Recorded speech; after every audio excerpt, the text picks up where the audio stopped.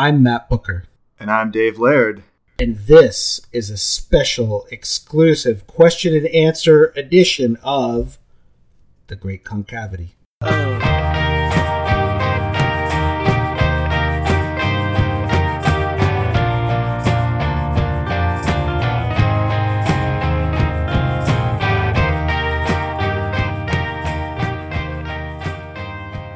Yeah, awesome. This is episode 11. So welcome, Matt. Welcome, everybody, to our Q&A episode. We've been talking quite a while about this episode, Matt.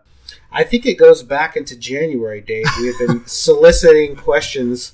Yeah. And we kind of got sidetracked a little bit in February. I know you were on vacation. I don't know if you want to talk about that briefly. Yeah, I was in Nicaragua for 2 weeks, and that was cool. You posted some really amazing photos from there. Yeah, that was good. So for the Infinite Winter guide, which I've been posting every Friday I posted a few pictures from that trip. And yeah, it was pretty good. Pretty balmy, and it was definitely a nice respite from the Canadian very gray winter that we get in this part of the country. So that was great. I was with two of our really good friends, another couple, Nathan and Joanna, were with us, and Nathan and my wife Rachel were both reading Infinite Jest on the trip, and I went sort of covert and read it on the iPad because I didn't want like 3 people in a row at the airport to be reading the same big book, you know. Right. Yeah. So that was good. Got lots of reading in, lots of relaxation. Yeah, your trip, it made me think of a line from Ferris Bueller where he's talking about the Ferrari, and he says, if you have the means, I highly recommend it. Yeah, totally. That's good. There's also like that really interesting phenomenon of being a tourist as well. And Wallace, you know, the quote from Consider the Lobster where he says that as a tourist, you're economically significant but existentially loathsome, an insect on a dead thing. Yes. Just like that's all I can think about when I travel, you know, especially to countries where I don't speak the language, and I kind of, you know, expect that people will speak English. And yeah, he talks about that when he went to Italy, and there's a little clip of him where he talks about being in Italy and not being able to speak the language. It's really great.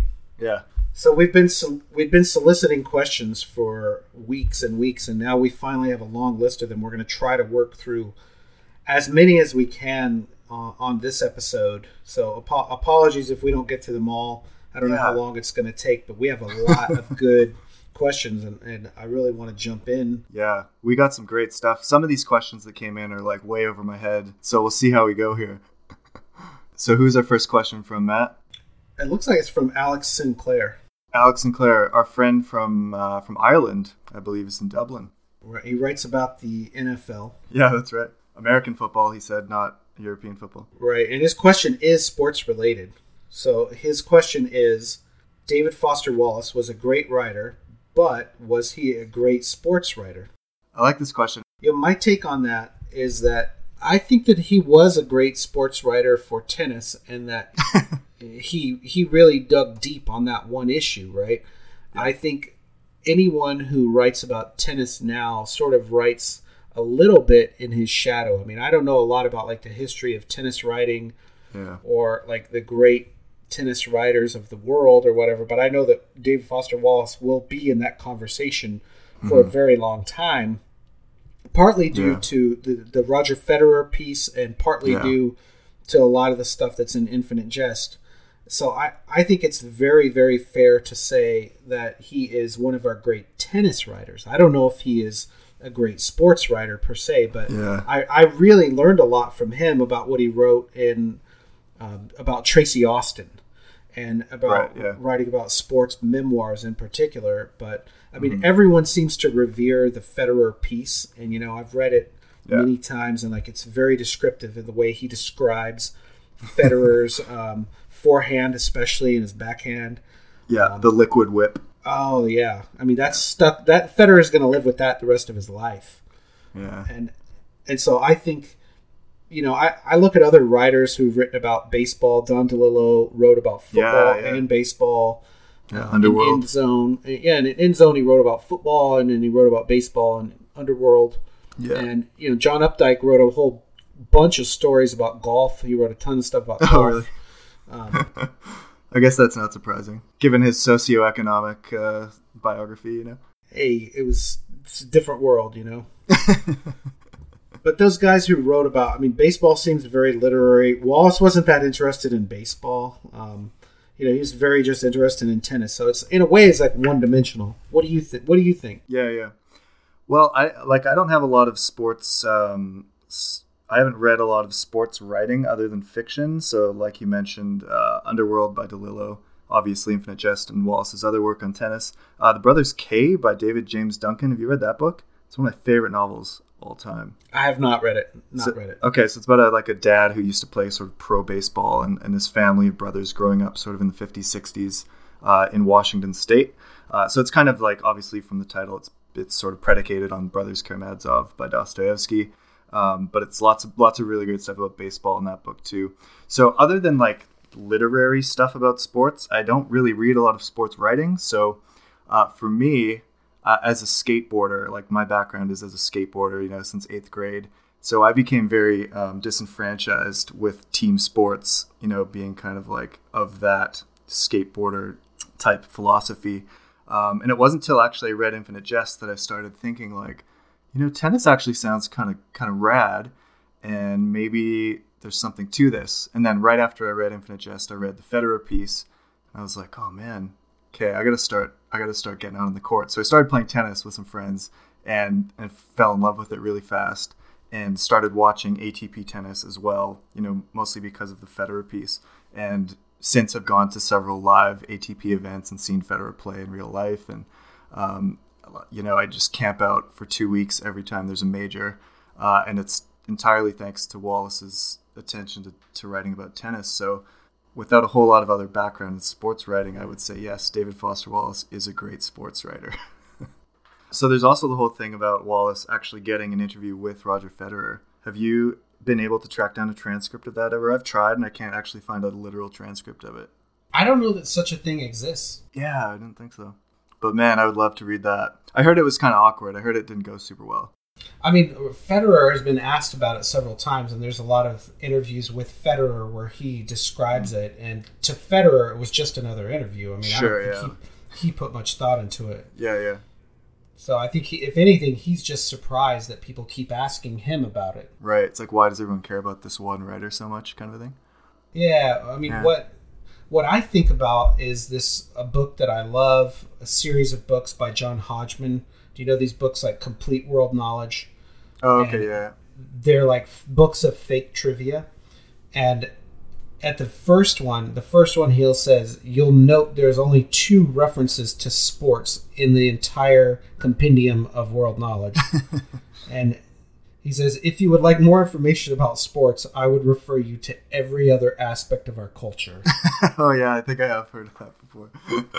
That's good.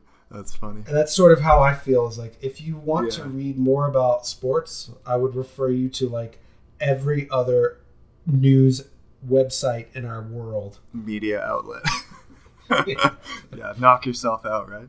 Right. That's funny. So we'll try and get Roger Federer on as a future guest if we can on the show, and we can ask him personally about his time with Wallace. I'll work on that. I'm sure he wants to talk about. I'm sure we can get him, right? Yeah, I'm sure that should be no problem. I'm sure he's hardly busy with 2 sets of twins and being in the top 3 rank in the world. And he wants to talk about an interview from 10 years ago. Yeah, I'm sure. With some weird dude chewing tobacco, sweating profusely into a bandana. Exactly. Awesome. Our next question comes from our friend Mike Miley. Mike is out of... He lives in Louisiana. Louisiana, yeah, of course. I couldn't think of it. I knew that. New Orleans, cool. So Mike asks us, he's curious to hear our takes on the D.T. Max biography of Wallace. He's also interested to hear about Wallace's complicated relation with Bart, John Bart. So we did an episode couple episodes ago with D.T. Max where we talked to the actual guy who wrote the biography, and we found out, Matt, that you were a great part of that in terms of research and contributing. So how do you feel as a contributor to the bio, with how it turned out, with how it's been received? What's sort of your take on that? Well, it's very hard for me to be impartial about that Sure, project because I was, involved in it from very early on, and I read it in draft form. And, I do think it did a lot of important things for Wallace Studies, which the biggest was partly just to establish a timeline of basic events in Wallace's life, and that he had told so many different stories about what, had actually transpired in his life. And some of that was due to being part of Alcoholics Anonymous, which, I think he really struggled with how to represent himself as a public figure and stay anonymous when he's clearly not anonymous. But I think Max succeeded as a journalist in laying out the parameters of, what was going on in his life at certain times. And I do think that someday another biographer will probably come along and do a bigger project with Wallace's life, just because it is so compelling, right? Yeah. And that he, the fact that he died at a young age, committed suicide, and had this mental health history that he did, I think it's going to be very compelling, more compelling than a lot of writers' biographies might be. Yeah. So I expect that we will see more biographies in the future of Wallace, but I think Max did a good job, especially as the first to get there. Yeah. And, while everyone's still alive and it's fresh in their minds, he's, working from a lot of primary sources. What's your take on the book? Yeah, I mean, I enjoyed reading it immensely because, anything related to Wallace, I'll just get to it as soon as I can. And I ordered it immediately and read it immediately when I got it. So I found it really interesting, really compelling. I mean, I don't think it's for everyone. I don't think it's necessarily for everyone who has, even read a couple books by Wallace and liked them. Kind of think it's for the person who's read everything Wallace has ever published and is kind of obsessed. And, that's where I'm at.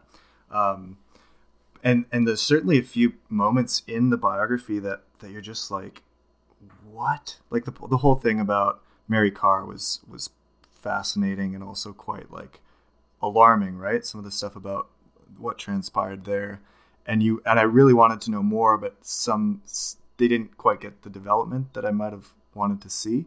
And then you and I have kind of talked about this, that Wallace had passed away by this point when it came out, and he didn't get the chance to defend some of these passages or sort of give his side of the story. So I'm really curious about some of those bits in the biography.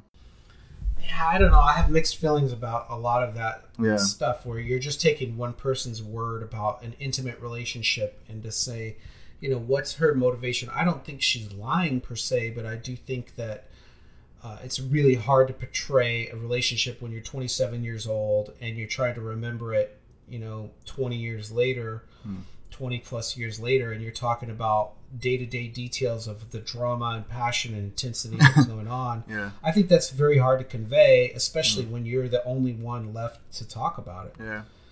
So that part of it in particular, I think, is difficult for a biographer. Yeah. Especially if you don't have, a lot of other primary sources to go on. Yeah. And really, you don't want to make a big stink about it. I mean, like I say, Mary Karr, she's got a spouse and she's got children, and she doesn't want, does she really want someone going to write about her past relationships? Yeah. That's very difficult. Yeah, it's very, very delicate for sure. And I'm a huge Mary Karr fan. I think she's just a phenomenal poet. I love her work. So that whole section was really intriguing to me. So the next part of his question is about John Barth, and I honestly don't have a lot to say about that because I don't either. I'm not like a John Barth expert. I haven't even read Lost in the Funhouse yet, which I've been meaning to get to, and you see it everywhere in Wallace literature. But I know sort of the premise, and my supervisor and I talk about it a lot. But that's a book I got to get to one of these days. Oh, and it's short too, so you'll like it. Mm-hmm. But the floating opera in general, I think a lot of his stuff is really good, and it still holds up for me. I don't think that he gets as much critical attention as Wallace does these days. Yeah.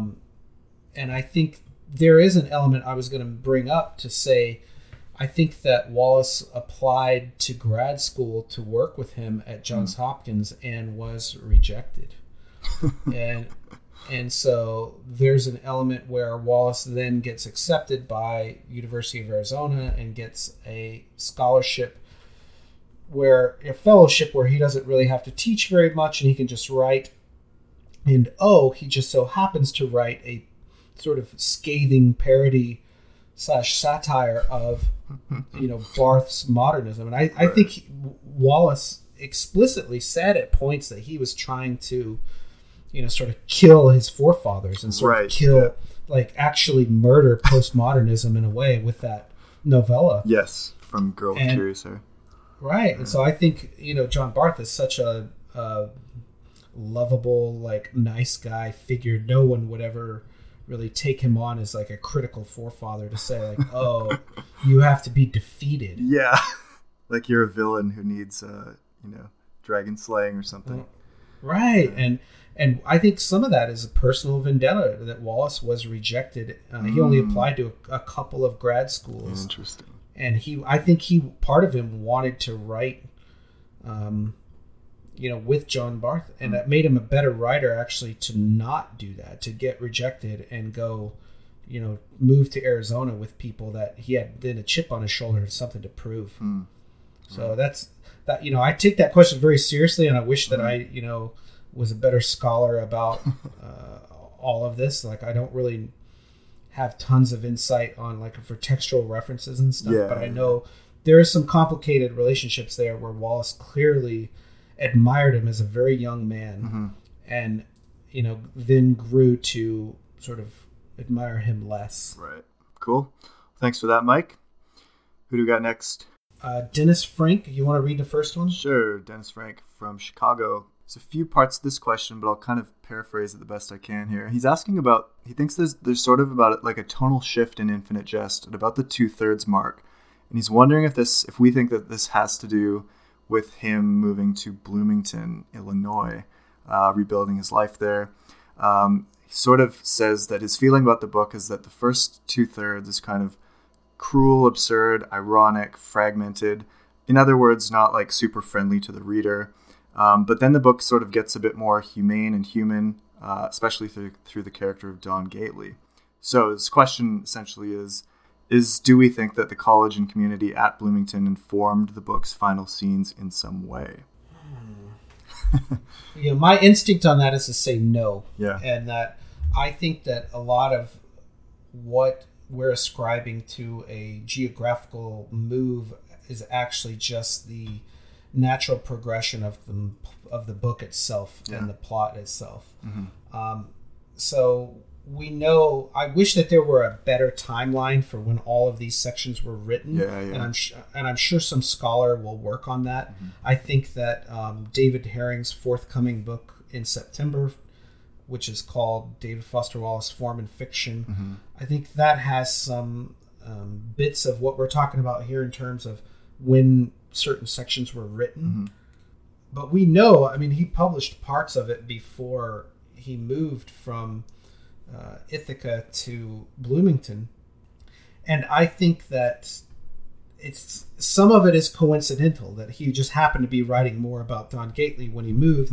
But also, you got to realize, the book was edited extensively after 1994, and there was a lot of sections that moved around. So the opening section that's in the final book. That was not the final opening section. That was the original opening section was the professional conversationalist scene. So I think, one, it's hard to figure out what the structure of the book was at certain points in time. And then to figure out what he was writing, and does it have anything to do with his moving to Bloomington in the middle of it? I think that's really... Right? Yeah, it's really hard to say. Dennis does bring up a point about, Gately being more touching and humane parts of the book. But a lot of that comes from the model of Don Gately, which D.T. Max reveals that is really a real guy who was in a halfway house with in Boston named Big Craig. So I think the ideas from it were formed earlier on. I think it just took him a long time to write that number of pages. It took him years because he was teaching a little bit, at Emerson, and then also working on other projects simultaneously. So this is really hard to untangle what was being written at that point. For sure, yeah. And then also, so we get into kind of the biographical dilemma, right, or the intentional fallacy, and those kinds of complicated critical questions about to what extent does an author's life inform their work and how much should we care about that? And it's hard to say. Well, it's a serious question for critical biography. Right. And like I said, I think that a biographer will be invested in this even greater than we're talking about now. And like I said, DT Max does deal with this issue. Yeah. But I think a lot of what we call critical biography will take up this issue in the future, and will look at Wallace's life in even greater detail to see what he was writing at certain times, and what he was working on in the halfway house. I know for a fact a lot of that was the Empty Plenum, the essay about David Markson. Oh, yeah. Which I don't know how revealing that really is, to say like, oh, he wrote this in the halfway house. Mm-hmm. Yeah, cool. We got a few questions from our buddy Rob Short down in Florida as well. I got to put in a plug first for Rob and I have been writing about Infinite Jest during Infinite Winter over at SimpleRanger.net. SimpleRanger.net, which is one of my websites. And so I think Rob and I have been on the same wavelength for a while now, but he's kind of going in some different directions here with these questions. Mm-hmm. So put in a plug. Go check out SimpleRanger.net and read some of our stuff about AA and the Big Book and Infinite Jest. Yeah, it's been great. I've been reading all that. Well, thank you for that. But why don't you read the first question and we'll try to make sense of it. Cool. So Rob asks, how do we see the influence of Wallace's other formal field of study, philosophy, as informing his fiction writing? Are there problems which he treats of in both kinds of work, or do you see the two as more compartmentalized and separate in their themes and applications? So I don't have a huge background in philosophy. I've done a few sort of undergrad courses in it. But obviously there's been a fair bit written on this in critical stuff in secondary literature recently. An entire book on Wallace and philosophy came out, was it last year, Matt, from Bloomsbury? Yeah. Just gesturing toward reality. So that would be a good place for anyone who's interested in the topic of philosophy and Wallace to start. Also, critic Allard den Dulk from the Netherlands, I think. He's also a philosopher who talks about Wallace in relation to this stuff. And he put out a book recently on the topic as well, too. I haven't had a chance to grab that one yet, though. I think academics especially are interested in this because Wallace did have a formal background in philosophy, especially academic philosophy, and analytic philosophy, and wrote about Wittgenstein and wrote about his father, who was a full-time, academic philosopher. Although his father did more of like ethics and, Western philosophy, like continental philosophy, as opposed to analytical. Right. But I do think that academics in particular are interested in this because Wallace is one of the few authors that makes this really explicit in his work. And, we'll use like Richard Rorty title for a title of a short story. What's your take on that from the academic side, Dave? Yeah, I mean, Wallace is pretty overt about his engagement with specific philosophers, and obviously lots been written about Wallace and Wittgenstein. I don't know. I don't have like a huge handle on this whole topic, but I know that there's quite a lot of really good secondary writing on it for people who are interested in checking out more. Well, and there's a thing I was going to mention. I've really liked this interview that Wallace did with a thing called Speak Magazine, and I put this on my website last year. Rob and I have talked about this, so I know he knows it. But in that interview, Wallace says something like when he was starting out and he was kind of showing off in his fiction. Yeah, in Broom of the System. Yeah, and he sort of didn't really understand why people would want to read his work.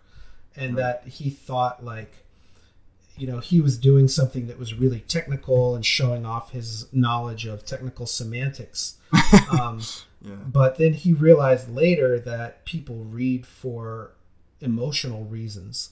Mm-hmm. And that if he had more human reasons. Yeah, and if he had a choice between showing off this ability in the technical side versus connecting with someone at an emotional level, he would throw out the technical side to save the emotional side. Right. Yeah. So I think that idea of him working in, this is the, Hillary Putnam's ideas about morality versus am I really going to draw this character that pulls at your heartstrings? I think that he would throw out the philosophy to keep the emotional connection with like humanity. And that's really hard. And I don't think they're totally mutually exclusive either. I think even in the Pale King, there's some. No, I think that's fair. Yeah. I think he marries the two things pretty well.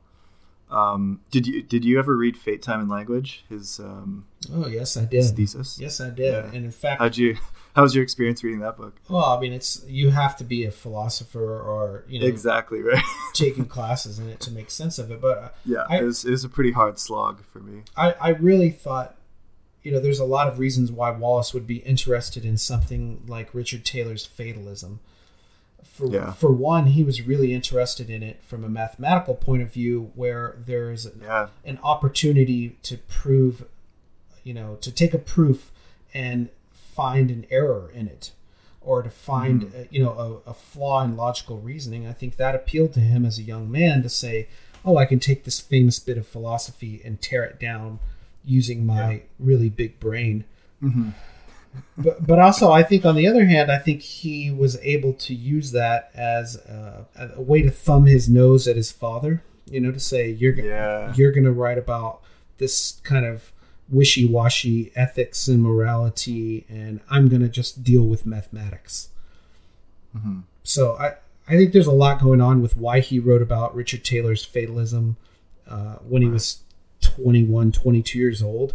But part of it was just because he was really smart and he was able to actually understand it and, live in that world for a while. But, Rob's question about, was it compartmentalized? I think yes, because Wallace said, he could have written philosophy the rest of his life, but he actually felt like he was using more of his brain to write fiction. That's right. Yeah. So one of Rob's other questions, which relates to philosophy as well, sort of, is cage match. Derrida versus Wittgenstein. Who walks out alive? And you had a very clear answer for this, Matt. To me, it's no debate. It's definitely Wittgenstein. Because? Wittgenstein was a veteran of two different wars. He looked very grizzled. He got into a match with Karl Popper where he pulled out a hot poker, supposedly. Apparently, I think Derrida is being a Frenchman. He's got that going against him, where he would probably just just capitulate and lay down and give up. If we have any French listeners, I apologize on behalf of Matt and the Great Concavity for that comment. Hey, but I mean, yeah, Derrida seems like he was a pretty chill dude. So I'll buy your argument on this one, Matt. Hey, if I'm hanging out at a cafe and we're drinking wine, I would rather be with Derrida. But if we're in a cage match, I'm taking Wittgenstein every lick of the way. All right. What about you? All in for Big W. What about me on that question? Yeah.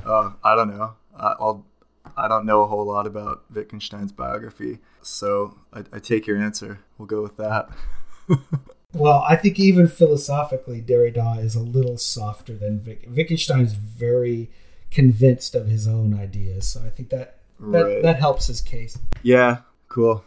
All right, we got some questions from a listener whose handle is Poor York. Before we get to that, I just want to say how much I really like the idea of Poor York, and I've been thinking about this a lot because... Yeah, fellow Infinite Jest. I mean, I just really like that Wallace chose Poor York, and I really like the idea of that scene from Hamlet. And there's a thing going on right now at the Ransom Center here in Austin with it's Shakespeare, and they've got first folios and drafts. And I was looking at the second folio. I was looking at that scene in Hamlet in the first folio. They have 3 different first folios of it here in Austin right now. Wow. And just thinking about how beautiful that scene is when Hamlet recognizes his old friend. And it's sort of like in our modern age where you recognize an old friend when someone tags on Facebook and you see like, I haven't thought about this person in forever and now they're dead. And I think the modern equivalent is, something like that, where you haven't thought about someone, but you grew up with them and they meant a lot to you, and you've lost touch with them. And now I just find it really moving. I really like that Shakespeare used that and that Wallace used that. So yeah. And while you may not be like literally holding their skull the way Hamlet is, thankfully, yeah, there's something to that. Big ups to Poor York. Keep it up, whatever your real name is.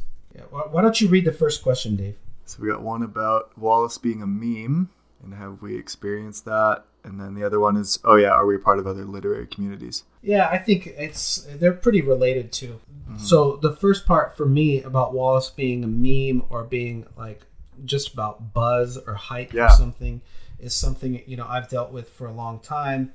And I think also with Bolaño a little bit. So this gets to the second part. Like I'm part of a literary community of Bolaño.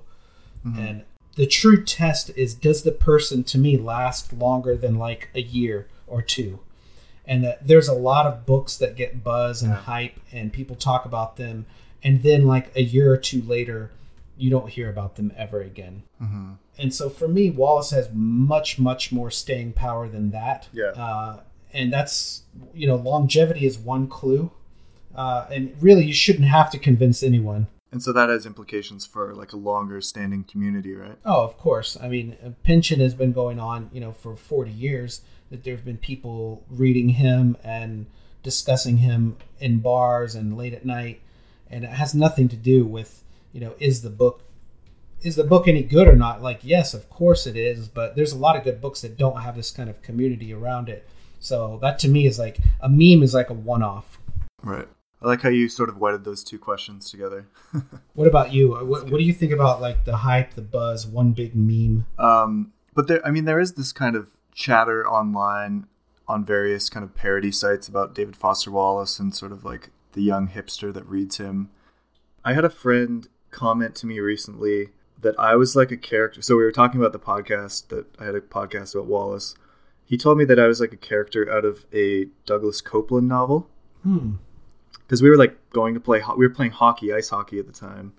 And I'm like also into board games and like kind of a diversity of stuff, right? And he's like, you just seem like you're this character in this book. And I didn't know whether to take that as like a compliment or as a diss. So that kind of goes to Poor York's question here about this idea of Wallace as a meme, or Wallace as kind of, some kind of like cultural icon that has like has certain connotations that go along with him. That like young men read his work and young men who have particular interests or view the world in a certain way.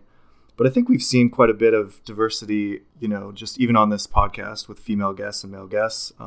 At conferences, there's a great diversity of people who are interested in his work, not just young dudes or whatever. So do you think there's something to that Wallace is just kind of this like this meme, this, this guy that you can sort of, people can point to and say like, oh, if you read him, then you're definitely like a hipster and you do these other things.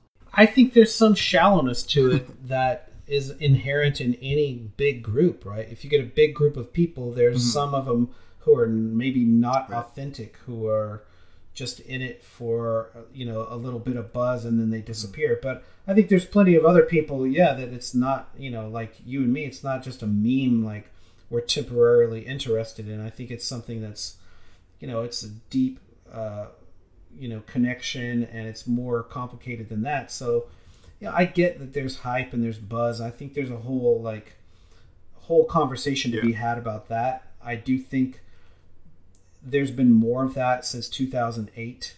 There was maybe less of that before Wallace died.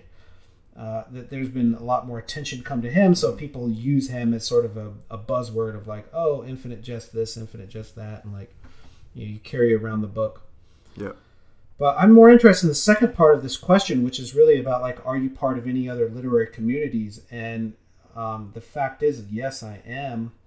And I mentioned Bolaño earlier. I tried to start a Bolaño mailing list in 2008, and I had a smaller group, not that many people interested, but I did start a blog back when 2666 came out, and through that I've met tons of other people who are really into Bolaño and don't really overlap into David Foster Wallace per se. Oh yeah, so cool. That's one. The other one, I am a member of now, like a paying member of the John Updike Society, and the John Updike Society is a little more mature than the Wallace Society. I mean, there's no such thing as like a David Foster Wallace Society that you can join yet. Updike died a few months after Wallace, and he had a longer career, obviously, and had already donated a lot of his archives to Harvard. And they actually have like a print journal called the John Updike Review, and they also bought John Updike's childhood home and are in the process of restoring that and making it into like a museum. So I think that society in particular is a little farther down the road in maturity than Wallace is. And Greg Carlisle wrote a keynote speech for a Wallace conference in 2009 in Liverpool, where he sort of called for such a thing, of like, it's time for a David Foster Wallace society that actually has like a print journal and, is an academic sponsor at a campus. And, even though we have like 2 years now of the David Foster Wallace conference, we're not there with like a David Foster Wallace society that is a academic society. Some people and I at the Paris conference talked about starting the David Foster Wallace Society. One of the organizers, Lucy, her name was, she's writing her PhD on Wallace and other big novelists like Adam Levin. So that was kind of something we were tossing around. But I don't really know what goes into actually formally making a literary society and all the things that you have to do to maintain it and whatnot. But that'd be cool to see at some point in the future. Well, I don't think it's that much effort per se, but I think it will, make some academics' career at some point, and they will definitely do it. So, Wallace is still new to a lot of people who are in charge of academic departments, but we'll see that grow. Mm-hmm. Yeah. Yeah, I'm not part of any other literary communities. I don't think there's an author that I would point to that I could say that I'm anywhere even close to as interested in as I am with Wallace. Which is not to say that there aren't other writers that I love and who I follow very closely. But I definitely wouldn't do a podcast about any other writer, Yeah, for me, the number 2 is really Bolaño. And then after that, really John Updike. And it sounds really even bad and pretentious, and I'm self-conscious of even saying this, but, that's who I am. So what can I do? You're good, Matt. Awesome. So James Martin asks, why does Wallace use the names of real people for his fictional characters so frequently? He mentions people like Michael Pemulus, Kate Gompert, Evan Ingersoll. We talked a little bit about John Wayne, John no relation Wayne. He feels like there must be more to this habit than just liking the way the name sounds, but maybe that's all there is to it. So I don't know too much about the Kate Gompert thing, but someone actually named Kate Gompert sued over this. Do you know more about that, Matt? Yeah, so there was a real Kate Gompert that Wallace knew growing up in Illinois, and she did take offense to the way she was portrayed negatively in his book and sued him, but that case was quickly thrown out. There was no basis for her to sue on, and there was no injury that had been caused to her by this, so that she really didn't have a chance. But the question about naming in general, Wallace has this predilection for almost kind of Thomas Pynchonian names, where he loves really kind of wild names that are more crazy than reality. Right. But I think some of that is up to Wallace to say definitively why he didn't change names, and I think some of it might be due to this this is such a crazy idea that no one would believe it's even real. Right. But it's in fiction, and yet it is a real name, even though it's used in fiction. I don't know why, Michael Pemulus, he brought up Pemulus. That was not a real person, but it was a name of an album that was used in the 1980s that his friend Jake Jackson introduced him to. But, in terms of what is a real name, I think it's also a problem if you're writing a 1,000-page novel and you have all these different characters. You need a lot of names. Yeah, absolutely. He had lists of dozens and dozens of names, and he's probably at some point just adopted a dozen real names and said, just leave them. It'd be funnier. Maybe it was funny. I don't know. Mm-hmm. Yeah. What do you think about that, Dave? What do you think about the real names? Yeah, if you're trying to in a book like Infinite Jest, where there are literally hundreds of characters, it makes sense that you would draw from, names that in real life, or some kind of amalgam of names that you have heard in real life. And like you said, I like that idea of the Pynchonian names, where some of them are just really off the wall. Like in Crying of Lot 49, Oedipa Moss. Oedipa Maas, yeah. Like some of the names in that book are wild and hilarious. And I don't think Wallace quite always gets as wacky as Pynchon does with some of his character names. But the person James Martin asking this question also brings up the protagonist from the story The Suffering Channel, Skip Atwater, and that in U.S. history there's actually a Lieutenant Skip Atwater involved with investigating military applications of ESP. So the idea that Wallace is drawing from historical stuff and from pop culture stuff is, I think it says something about the social commentary that he's interested in too, right? Like he talks about Marlon Brando quite a bit in Infinite Jest in the 1960 Arizona scene. James Incandescence's father does. Yeah, I don't know how much he's really referencing real people per se, as just like, using the names as something that sounds, sounds convincing, Mm-hmm. Like yeah. Skip Atwater didn't, to me, I didn't recognize that name, and it didn't take me out of the story per se. It sounded like a journalist name, and it is like, it sounds like a journalist name. So he's like, hey, Skip, that sounds like a good name. Yeah. So maybe Wallace just did like the way certain names sound. I don't know if he had a deeper theoretical, commentary he was going for necessarily with those, but an interesting thing to think about for sure. Well, if someone does have that, like, write into us and let us know. Yeah, absolutely. That'd be great. The next one is from Alex Yard. Alex Yard. His question is about the deliberate, continuous references to anatomy terminology in Infinite Jest. Yeah. And, that question to me just has to do with, like, the level of detail Wallace was interested in. He is going to not just say, like, the word arm. He's going to say, is it the fibula and the tibula and, like, the name of the bones in there. And that's for him a way, as a writer, I think, to be more specific. So I don't know that there's a lot to, like, Wallace's references of anatomy otherwise than, like, he liked the than just his, like, encyclopedic approach to everything. Right. Mm-hmm. And then you could ask the same question about his stuff with pharmacology. Like, I remember the first time reading Infinite Jest and just being, like, absolutely blown away with, like, the technicality of his discussions about pharmaceuticals and drug names and everything like that, and just being like, what is this guy, like, where is he getting this stuff from, No, it's very impressive. I mean, as a reader, I think most people are impressed with that. Yeah. Mm-hmm. And I think there's a thematic thing going on there too, where Hal is this encyclopedic character, and then so you've also got a narrator who is kind of in line with the way that Hal thinks about the world in very maximalist terms. Yeah, I think it definitely fits with the character. I mean, if he was writing about someone who was ignorant, then he wouldn't do that. But it fits very much with Hal being like eidetic memory. Alex also asks if this anatomy has ever been tracked in an entire sort of read through the way that Corey has done color tracking. And I can't think of anything quite exactly, but I know there are some academic articles about bodies and anatomy in Infinite Jest, specifically the stuff about kind of the abject, the grotesqueries of, like the gorilla forearms of the tennis players and Oren's side of his body that's disproportionate. So there is some stuff out there on that. So Alex also asks us about the existing film adaptations of Wallace's work. Are they worth watching, or is ignorance bliss?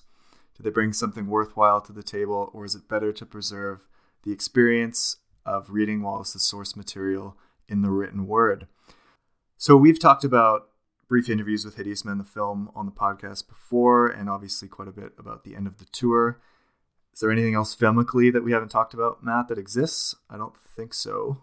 Not really. I mean, there is the potential for more, and there's a guy named Francesco Marchioni who's going to make an adaptation of Oblivion, the short story, into a short film. And, there's projects like that. But in terms of feature films, I assume that Alex here is just asking about the Brief Interviews with Hideous Men movie, which I think if you skipped it, you would be okay.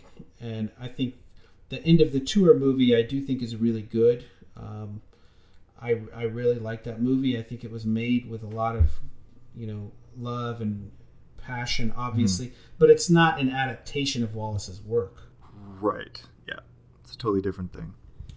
So I think we will probably see more, projects made of Wallace's stuff. I would not be surprised to see someone tackle more Infinite Jest stuff. There's a lot of little projects around Infinite Jest. A lot of the filmography stuff has been done. I would love to see someone tackle Tennis and the Feral Prodigy and make a film out of that. That would be great. I love that section. It would be great. Yeah. And I think, Wallace always said the most filmic thing that he'd written was Little Expressionless Animals.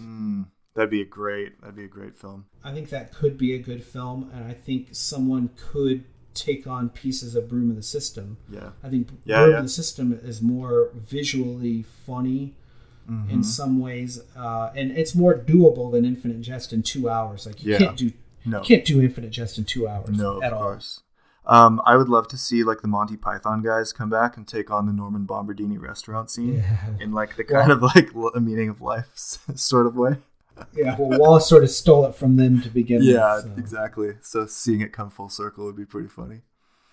My post, I think it was last week or the week before on Infinite Winter, was about just vomiting in Infinite Jest, and how in that sort of 75-page section there are about 4 or 5 different scenes of people throwing up, and how I think that's like actually the funniest thing in film to me is that like fire hose kind of projectile vomit, and I was just cracking up while I was writing it and documenting all, and I talked about Monty Python there. So if you think that stuff's funny, you can go check out my post from a couple weeks ago there.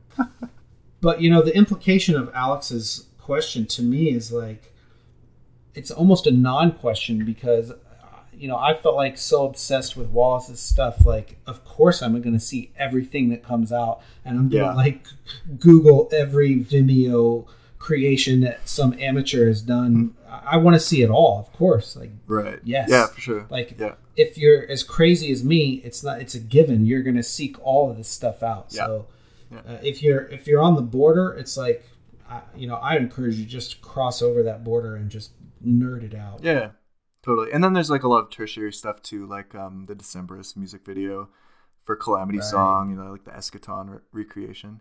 And little like more subtle things like that you can find hanging around. So obviously those are of interest to me to check out. So we have a few remaining questions from Robert Faulkner. Robert Colby, no relation Faulkner. The first one is about reading Infinite Jest on a Kindle or electronic copy. And, Would we condone or disapprove of this practice, and why? Should I buy a physical copy in addition to the electronic one? You're a paper-only guy, Matt? No, not at all. You're both and? Yes, both and. Yeah, I've read Infinite Jest both on an iPad and physical book. Now I'm reading it physical book again. There's advantages to both, I think, for sure. But I think there's something to be said for reading the physical paper copy the first time. Would you agree that that's part of like the experience of carrying around this 3-pound novel? Yes, I think Wallace originally intended it that way. I mean, he obviously wrote it before the advent of ebooks.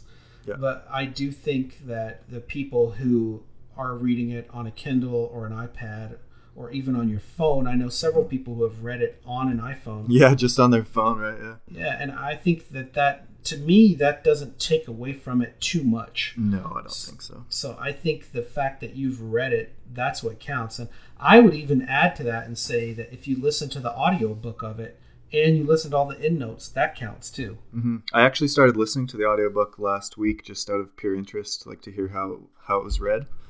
It's pretty good. And so I'm like about 50 pages in or so, I think. The Canon Eruditi part was really good, I thought, the way that the narrator read it. There's a lot of like very deliberate pronunciations of certain sentences. No, I think it's good, and I think that counts. When it first came out, the audiobook didn't have the endnotes, and that was hard to endorse. But now, now they did record that. They went back and recorded it all. So I think that counts if you read it that way or listen to it. Is it like a separate audio file, like the last part? I know it's like 56 hours. And there's 8 different parts that you download or something like that. Is one of those just the endnotes? I think so, yes. Yeah. Because there's like a little voice that comes in and says like 1 when there's an endnote. Right. It's definitely unwieldy, but yeah, at least it exists. Yeah, totally. I think there's always the question of, can I read this book without the endnotes? And I think the answer is no. I think they're essential to the text. Oh, of course. And I mean, to me, if you skip those, you know, you're doing something wrong to begin with. Like in life, you're a failure at life, essentially, right? I wouldn't go that far, but you need to just stop what you're doing and go back and read the notes. But yeah. So I don't really recommend, that you not read the electronic way. I think it's probably ideal to read it on paper, but if you need to read it on your phone or your Kindle or your iPad, it's totally fine. Mm-hmm. Yeah, there's definitely some advantages and convenience for those things for sure. Like when the second time I read Jest, I read it on iPad so that I could make use of the highlighting features and like the word searching and all that kind of things that regular books don't afford. So for research purposes, I think the electronic stuff offers some good tools. Oh, the searching in particular. I mean, I like the dictionary feature that's built into the Kindle, but the searching, I mean, that sort of changed my life whenever I got a PDF of Infinite Jest in like 2003, and I was able to search it, and I was like, wow, this is a lot easier to look up a passage now rather than flipping through a 1,000-page book trying to find a passage. Yeah, that's tough. So, I mean, I recommend just reading everything all the time at the same time. That's my recommendation. Mm-hmm. Cool. One more question here, and this will pretty much do it, I think, from Herr Jager on Twitter. Did David Foster Wallace ever begin writing his version of Amensetter's Luck by William H. Gass? I think DT Max wrote about this. Any thoughts on that, Matt? I am not sure. I think there is some allusion to this, and there is some work on William H. Gass that Wallace is doing in Girl with Curious Hair and in... So yes, I do think that he was dealing with Amensetter's Luck. He loved the book. I'm not an expert on this William H. Gass topic, but my friend Steven Schenkenberg is. So if you want to look up a good William H. Gass website, look up Steven Schenkenberg and William H. Gass, and you'll find it. I think the part of Westward, the Course of Empire Takes Its Way that refers to Cynthia Ozick has been overlooked, and I think I think the part of Wallace's writings in general, especially of that time, that refer to Amensetter's Luck, that's also been neglected. So, Harry Jager, it's a good question, and I wish I had a better answer for you. We take it seriously, but if you haven't read Amensetter's Luck, it's really great. I haven't. It's a really great novel. I highly recommend it. Cool. I did see a note online that Wallace's short story John Billy has a Gass-inspired dialect from Girl with Curious Hair, so that could be something to check out. Indeed, and in fact, that's where I get my title of my website, simpleranger.net, is from that story John Billy, where he says, "Was me supposed to tell Simple Ranger?" Oh, nice. So nice. I didn't catch the reference. There's also a funny reference with Amensetter's Luck that I thought about back when I was watching Breaking Bad, and that William H. Gass said that when he wrote that book, he was in a kind of a fugue state. And in Breaking Bad, it's the funny part where Walter White claims that he goes into a fugue state. So I don't know much about like the history of it. I know that kind of like Wallace's first book, Broom of the System. It's set in a fictional version of Ohio. Right. So Broom of the System has the Great Ohio Desert, and there's the GOD. Right, the GOD. So there's a town in Amensetter's Luck that is it's set in Ohio, and it's got a town priest. And to me, that priest, I think his name is Jethro Ferber. It reminds me of this character from a kind of lost novel called The Last Western, and I have a whole nother story about that. But I think there's some other similarities that are sort of around Wallace. It's hard to say how that book really affected him and his work to me. I mean, I would love to read more about it. I know, it does have like this kind of different style than Wallace wrote in a lot. I know they both used unreliable narrators in certain cases, but I don't, if you have more to say about that, I would encourage you to write us in and school us on it, because I'm clearly not an expert on it. I'm definitely unschooled on that topic. But I know Wallace did like the book a lot, and it's easy to see why, because it's one of William H. Gass's best books, I think. Cool. I'll have to check that out. Oh, finally, we have one last question from Colby Faulkner through Twitter. Any recommended music to listen to while reading Infinite Jest? What works for you guys? I think we had a bit of back and forth with him there, but it's fun to talk about here too. You mentioned the Mountain Goats as a top band choice for reading David Foster Wallace. Right, that was one of my favorites. Yeah, love those guys. I find with reading, I can usually listen to stuff that has lyrics, but a lot of people can't, and so the genre of post rock is pretty good. So bands like Rachel's Tortoise, Godspeed You Black Emperor, Do Make Say Think. Minimalist composers like Philip Glass and Max Richter are good for just reading in general. I think because of like Wallace's writing style that does require quite a bit of attention, listening to like metal or rap music might be a challenge to do simultaneously, but Robin O'Neill might be able to speak to that with the rap music, especially because she's a big hip hop fan. So maybe we'll have to hit her up on Twitter about that. For sure. I remember reading the book, and the second time I read the book, I listened to a lot of the French band Air. Yeah. Because it was a very electronic outfit. Yeah, just kind of ambient background noise, but I liked having it on at the time, so yeah. I have a lot of memories of having that on. Cool. Sigur Rós is a band that would probably work well with that in that sense too. Sort of ethereal, ambient stuff. Maybe Parquet Courts. Yeah, Parquet Courts. We're always going to recommend them for sure. Awesome, Matt. Well, it has been great talking to you and going through some of these questions. We want to thank everybody who wrote in. Thank you so much. We didn't quite get a chance to read all of the questions, but we did definitely get to at least one question from each person who asked. So thank you again for those. Matt, it's been fun talking to you about these, man. Yeah, as always. Thanks to everyone who wrote in questions. We think we have the best listeners in the world. So thanks for listening to the show. We really appreciate the response. Yeah, absolutely. That's great. Matt, if people want to ask us further questions, where can they hit us up online? We're at Concavity Show on Twitter and on Instagram, same, and on concavityshow@gmail.com. I think that's right. Is that it, Dave? You got it, man. You nailed it. All right. All three of the places are correct. Boom. Until next time. Boom. Until next time. Hopefully sooner rather than later. Yeah. Creeps in a call out of the blue from an old friend.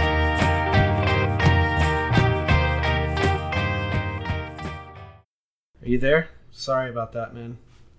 I'm doing my best here. I don't know what's going on. I pay $85 a month for Wi-Fi, and feels like a total joke. Damn it, man. It's like pulling teeth to record an episode here.